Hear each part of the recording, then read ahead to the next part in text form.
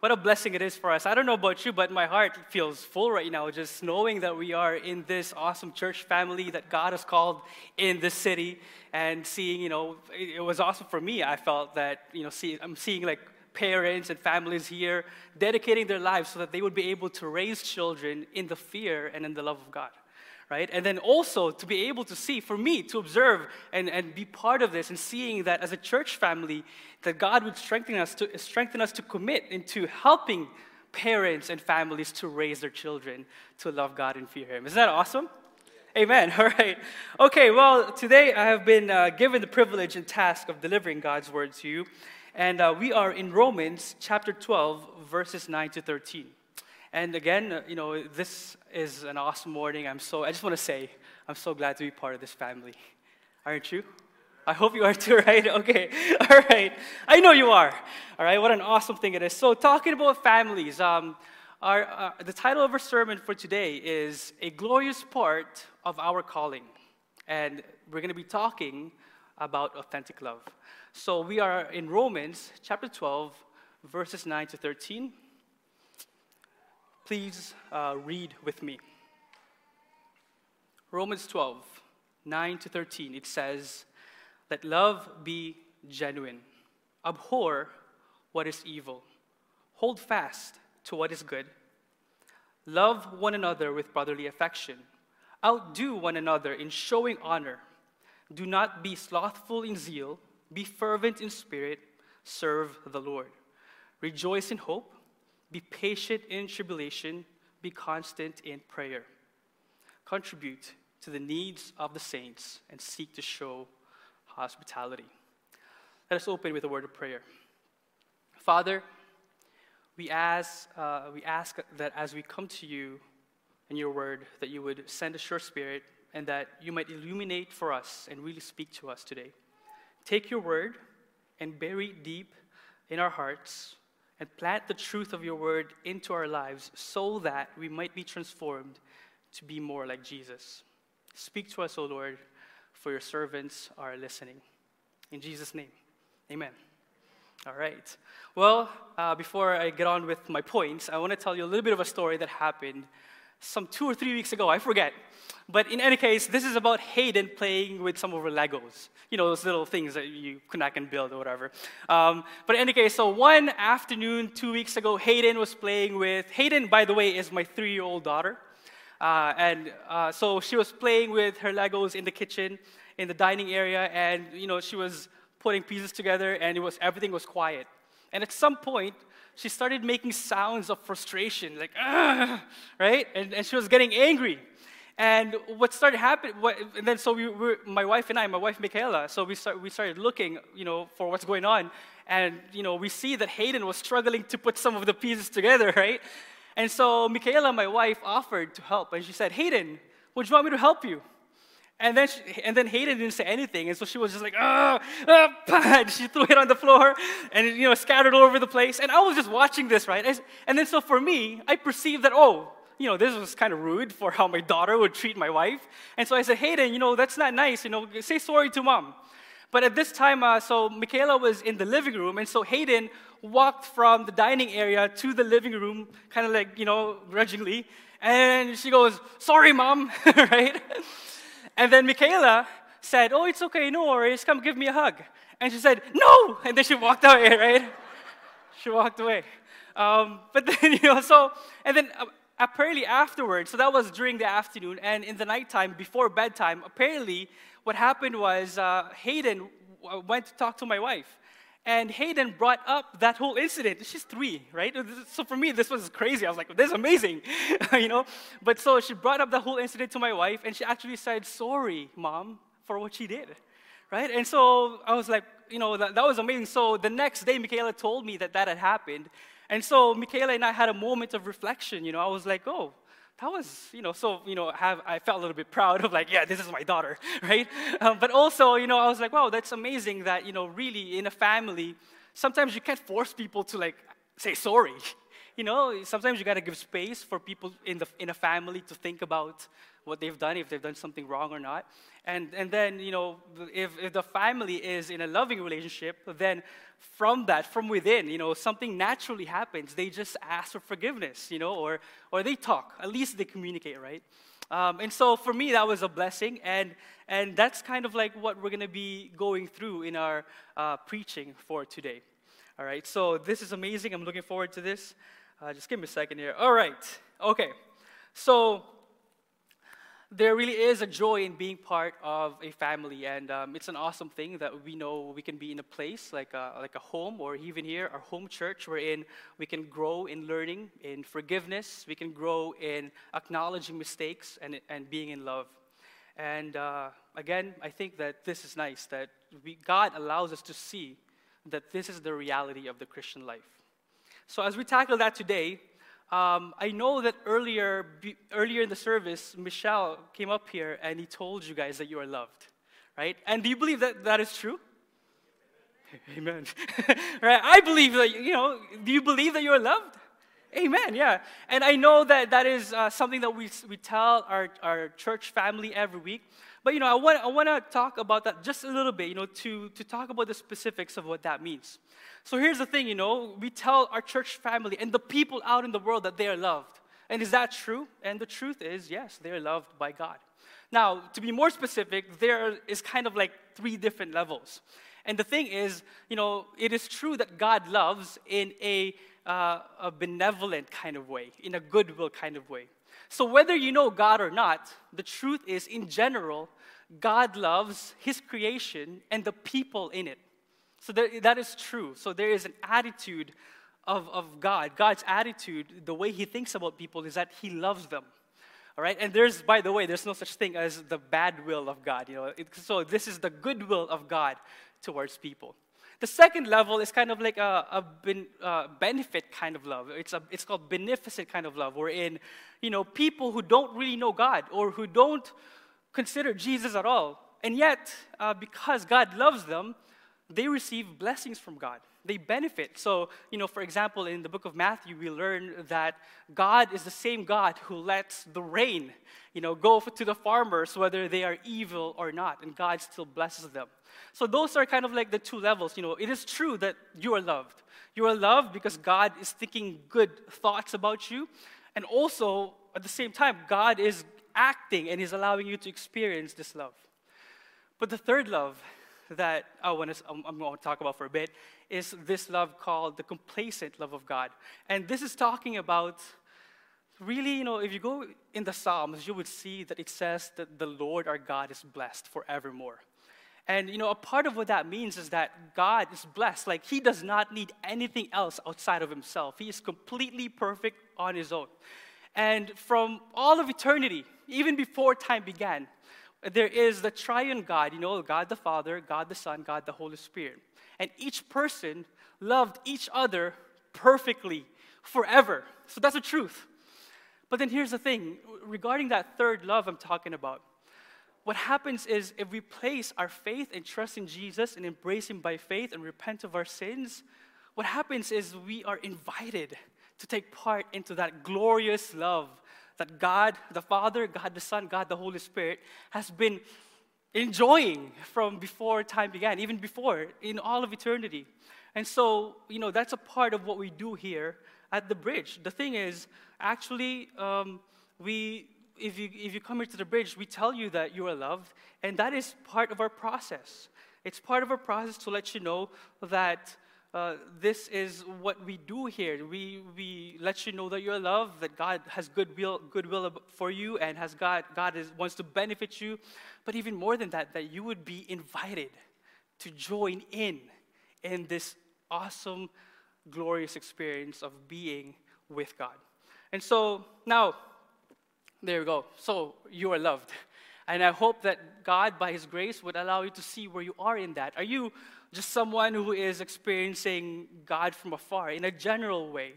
Or are you someone who is experiencing God like literally, intimately, in a real relationship, enjoying and basking and reveling in the love of God? Now, the sermon for today, I want to be clear, is actually meant for God's people. So for those who trust in the name of Jesus, if you are here, this message is for you.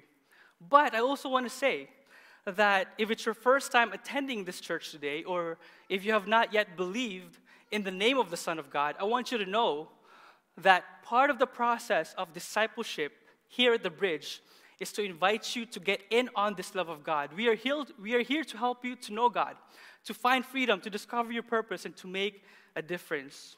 We're here to help you believe in the work and person of the Lord Jesus Christ so that you would embrace Him and trust in Him, so that you would have a desire in your heart to have a fellowship with Him.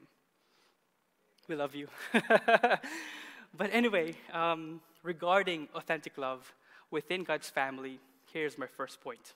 All right, point number 1. In God's family, love is an authentic expression of goodwill. In verse 9 there, in Romans 12, it says, "Let love be genuine, abhor what is evil, hold fast to what is good." This is the lifestyle of God's people. Here, we are taught that the way we love each other should be without hypocrisy. It should be genuine, authentic love. So love should be genuine and without pretense. In verse 9, why is Paul saying this? Well, here's the truth. This was a problem in the church in ancient Rome. He's saying that even in the church, and this is heartbreaking, but this is the truth. Although it is opposed to God's will and God's design, even in the church, love has been corrupted. It has become corrupted because of hypocrisy. And maybe you guys have also experienced this too, right? Maybe you have done it, or maybe someone has done it to you, and they said, "Hey, I love you," but then it's not real, and maybe you've said it because you were forced to say "I love you," but then you don't really feel it. It's not really there. There's no content in what you're saying. And so the Apostle Paul wants us to get away from that, because the love that we have for each other has content. It has truth, and it should be genuine and not out of pretense. And this is the love that is centered around God and is from God. And so the immediate concern, is that there are people in the church saying that they are going to love a certain way, that they're going to live a certain way, a life that is righteous, perhaps, a life that is loving and biblical, and yet they live another way. So that is an immediate concern. And even worse, sometimes, if you're living your life or loving in pretense, what tends to happen too is that you expect people to meet that standard, right? So you're walking around and you're expecting people that they should be authentic and real to you. And so it makes it even worse. And unfortunately, this is what happened to that church back in those days, and also it's probably true. I would say it is true, even in the church now. So this is good for us to know. Most of you know that the word hypocrite is a dramatic or a theatrical term.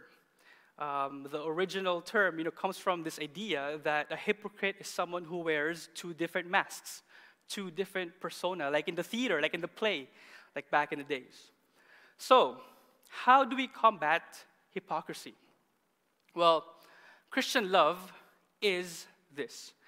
It is love that always tells the truth. It is love that always expects the best of the other. And hear this love is always accountable to the Word of God. So how do we combat hypocrisy? Well, with this kind of love. Love that tells the truth, love that expects the best out of the other, and love that is always accountable to the Word of God. Now, in our context in the church today, this means, what does that mean? Well, just be honest and be truthful, knowing that you're accountable to God's Word. So that's important for us as God's people, that we would do that. I understand that there are emotions and sentimentality sometimes that are attached to the love that we give. But, it's a good reminder for us that if you remember earlier, God's goodwill, the way He loves us, is He's thinking about it, right? There's content, and there's also action. It's more than just sentimental stuff, but really, we've seen it, we've experienced this, and we know this, that Christ died for us on the cross because He loves us, that there is really the sacrificial giving of oneself. And so authentic love requires that we speak the truth to each other in love, with respect to each other, and other people's dignity. We should apply this, and it should be our prayer, that we would love each other enough so that we can be honest with each other. May God help us that we would love each other enough so that we can always, find the best out of the other, right? And of course, that we would love in truth according to God's word. Especially now because our world operates in not telling the truth, right? And I think that's why, even in the church, sometimes it's even challenging to practice real love, authentic, genuine love. I was thinking about, it's hard for us perhaps because we are surrounded by a culture, it's true, that encourages people to put on masks. We live in that kind of a culture. And I'm not talking about the facial mask for stopping disease. I'm not talking about that. I'm talking about the persona, right? The theatrical mask. I'm this person in front of these people, and I'm another person in front of these people, and then I'm another person in front of God, kind of thing. And our culture encourages that. Even worse, our culture actually praises those people, right? That are living everyday life with a mask. They're not really being who they really are. And now suddenly it's like a battle for all the praises, all the likes and the comments and in social media and all that. And that is the kind of culture that we live in. But as God's people, if we are to love, Paul tells us that we are to love without pretense or hypocrisy within the church, especially if you have really been transformed by the mercy of God. You would see this in Romans chapter 12, verses 1 to 2. So a life marked by this genuine love is not an option for the Christian. To love genuinely requires that we know in our minds and in our hearts that Jesus has given his life for us, of what he has done for us. This is love without pretense. The text goes on to say, genuine love hates what is evil and loves what is good. Because it reflects God himself, amen? And his love for the church. That's what it reflects. R.C. Sproul once said, a Christian is known not only by what he believes or affirms, but also by what he rejects and denies. So let us consider that for a moment. To the dying world that is watching us, the church can be identified. Can the world identify you as a follower of Christ because they know the specifics of what you love and how you love, as well as what you hate and how you hate what you hate. And of course, it's grounded in the truth of God's word. All right, second point. In God's family, brotherly affection and family bond should be experienced. Verse 10 over there says, love one another with brotherly affection, outdo one another in showing honor. All right, so now, this is the lifestyle of God's people. Now, this is interesting because here in verse 10, Paul uses the Greek term philostorgos. Okay, so I don't want to get too technical with this. But some of you might know that Philadelphia is a term that's used in the Greek. It's talking about basically brotherly love. You might know in the U.S., there's the city of Philadelphia, city of brotherly love, right? And then Paul uses this other word, storge, S-T-O-R-G-E, and it talks about this sort of love that is natural. So, for example, when a mother gives birth to a child, there's just a natural, automatic love for that child, right? There's no more thinking about it. It's just there. It's an automatic, natural love. And so Paul is talking about there is this brotherly love. That's what this brotherly affection, I would be devoted to you, and we are mutually committed to the truth of God's word and to the gospel and all that. And then on this side of things, there's just this natural, no need to try kind of love. And then what Paul does is he puts that together. And he said, this is how we are to love one another, with philostorgos, with a brotherly love, and at the same time, with this some sort of automatic love.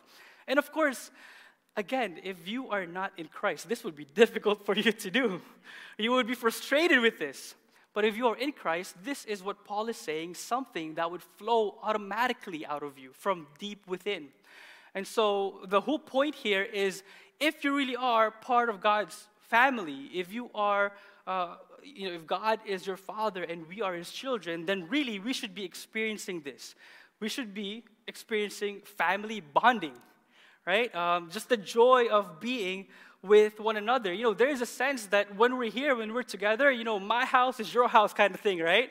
There is this sense that we can be safe, that we can be transparent. There is a sense that, I have my own personal things going on, but I can, I can put the walls down, and we can pray for each other, and we can know about our weaknesses and know about our strengths and work together in pursuit of holiness and for the glory of God. I can feel at home when I'm here. I know that the things that I have, I can easily share to any of you. This sort of feeling is what happens when we are in Christ. And of course, in context of what we're reading today, back in those days, in ancient Rome, when people in the church started doing that, this was radical. The people were like, because back then, the Lord is Caesar. Caesar is Kyrios, right? The Lord is Caesar. But when Jesus became Lord, for many of those people, the believers there, like everyone was seeing that they were just really there for each other. Whether practical, spiritual, they would support each other because of the love that they've experienced from Jesus himself. All right? And the truth is, this sort of love also overcomes whether you like the person or not. Sometimes, how many of you here were already born before you had other brothers and sisters? You're the oldest maybe, right? Yeah. And then suddenly when everything was going along well, everything was good.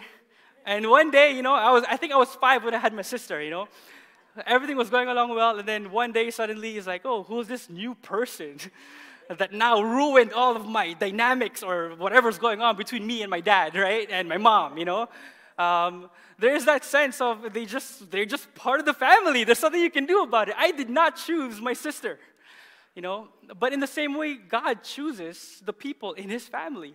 That's the truth. And sometimes we will see this, that we might not right away like the other person in the church. All right, nobody looking around. All right, okay. I'm seeing it, okay. But so we might not like the preference. Maybe we might not specifically like the way they dress up or the way they choose to do certain things. Maybe the way they lead and whatnot, different languages and all that. But at the end of the day, because of the love that God has for us in Christ, these things are overcome by the fact that we are adopted in the family of God, this sacred bond that we have. And so that's amazing. It overcomes the adoption, the bond that we have with Jesus overcomes whatever I don't like about you and what you don't like about me.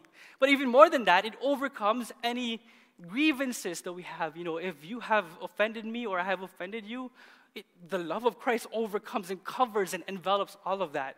And so we're able to forgive and love one another. What an amazing thing that is, to be in the family of God. Amen?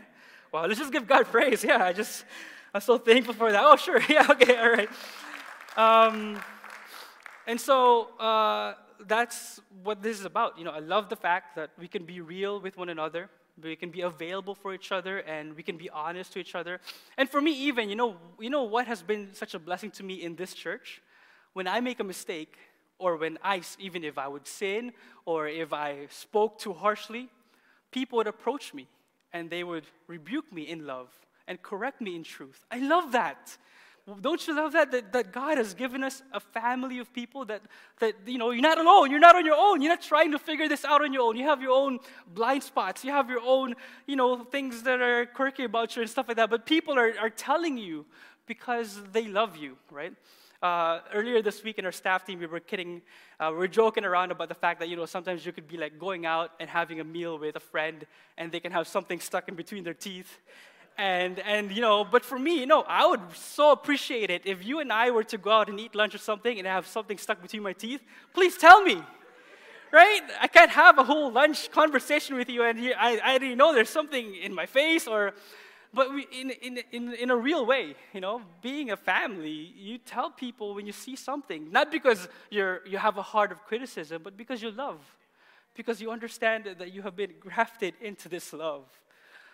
That's so awesome and so glorious and so amazing. It's really hard to put this into words, but we thank God that we have the Psalms and we have the Scripture to help us understand what this means. So this is what it's about. We're living our lives together. Together we can press on, by faith together. Together we can pursue holiness and live lives to bring glory to God together.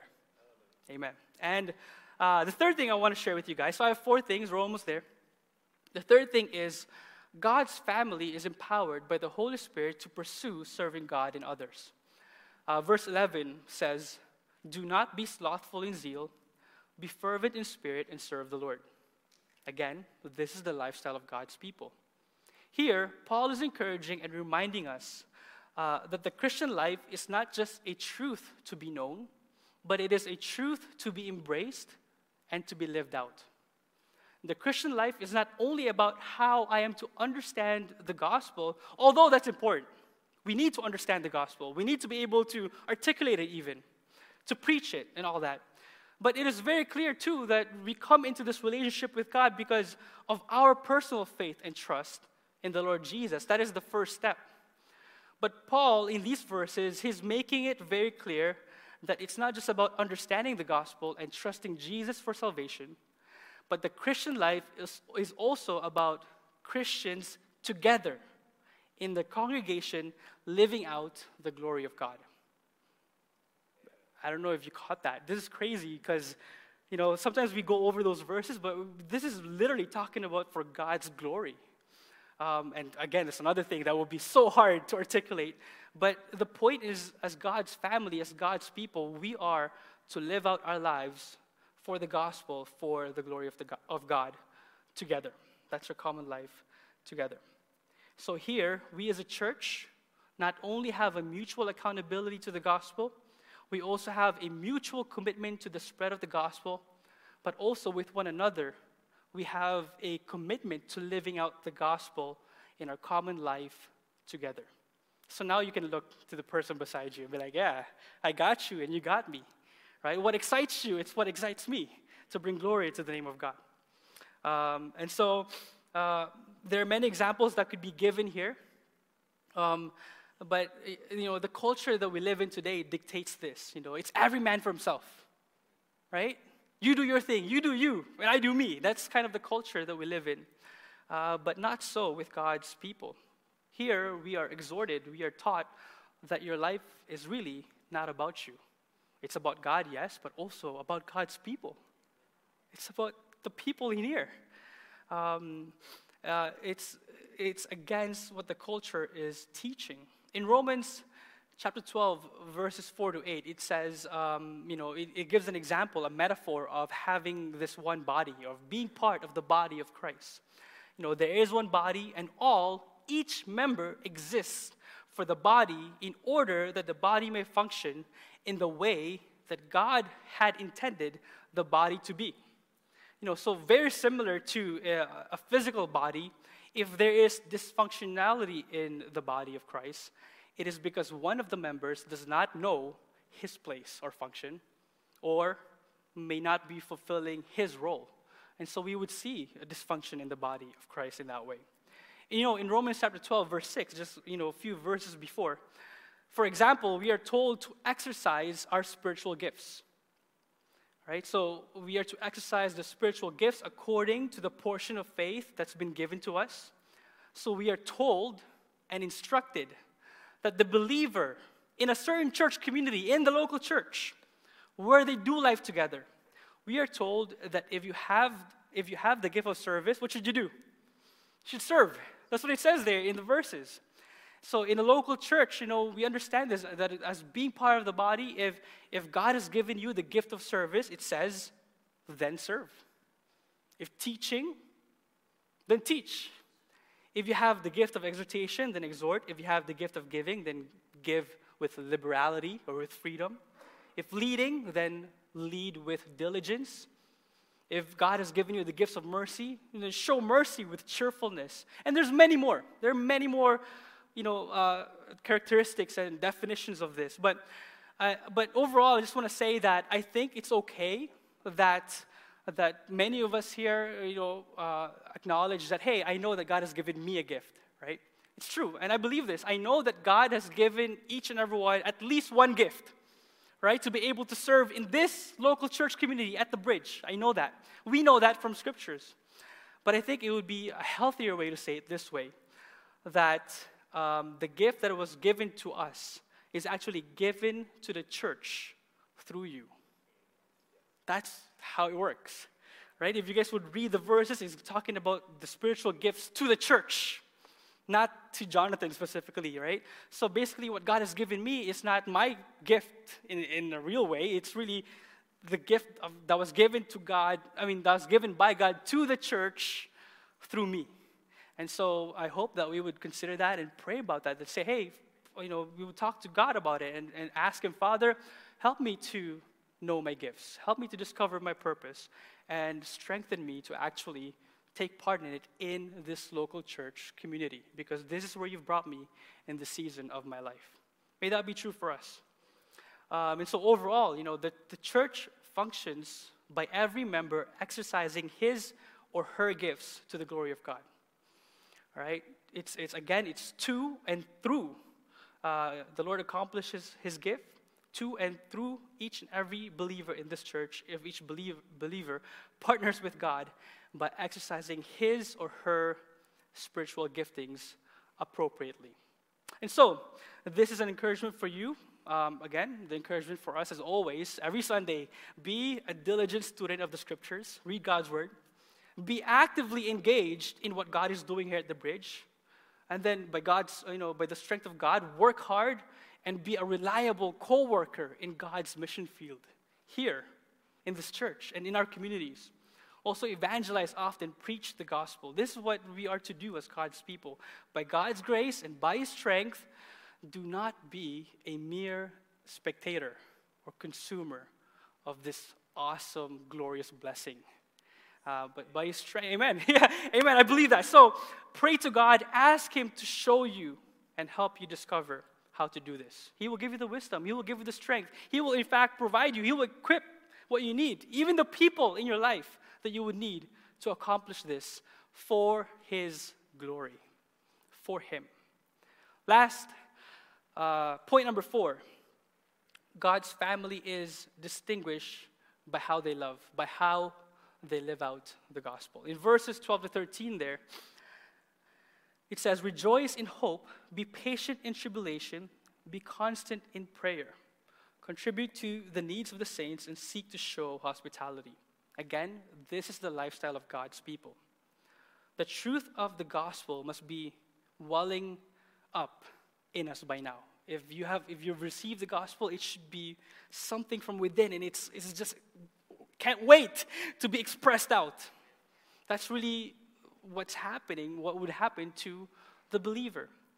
So it must be evident in our lives that the Lord is transforming us, that He's making us and causing us to be more like Jesus, to be more and more into His image every day.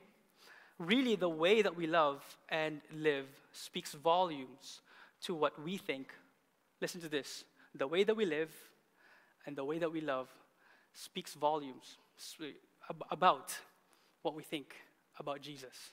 That's so crucial for us to always remember that. Sometimes we forget. And so it is great for us to be reminded of that truth. Now, in John chapter 17, verses 22 to 24, this is the prayer, the high priestly prayer, and this was Jesus' prayer before He was betrayed. And it says there, John chapter 17, verses 22 to 24, it says, the glory, this is Jesus praying, He said, and He's talking to the Father. He said, the glory that you have given me, I have given to them, that they may be one, even as we are one. I in them, and you in me, that they may become perfectly one, so that the world may know that you sent me, and love them even as you loved me. Father, I desire that they also, whom you have given me, may be with me where I am. Look at this. To see my glory. To see my glory that you have given me because you loved me before the foundation of the world.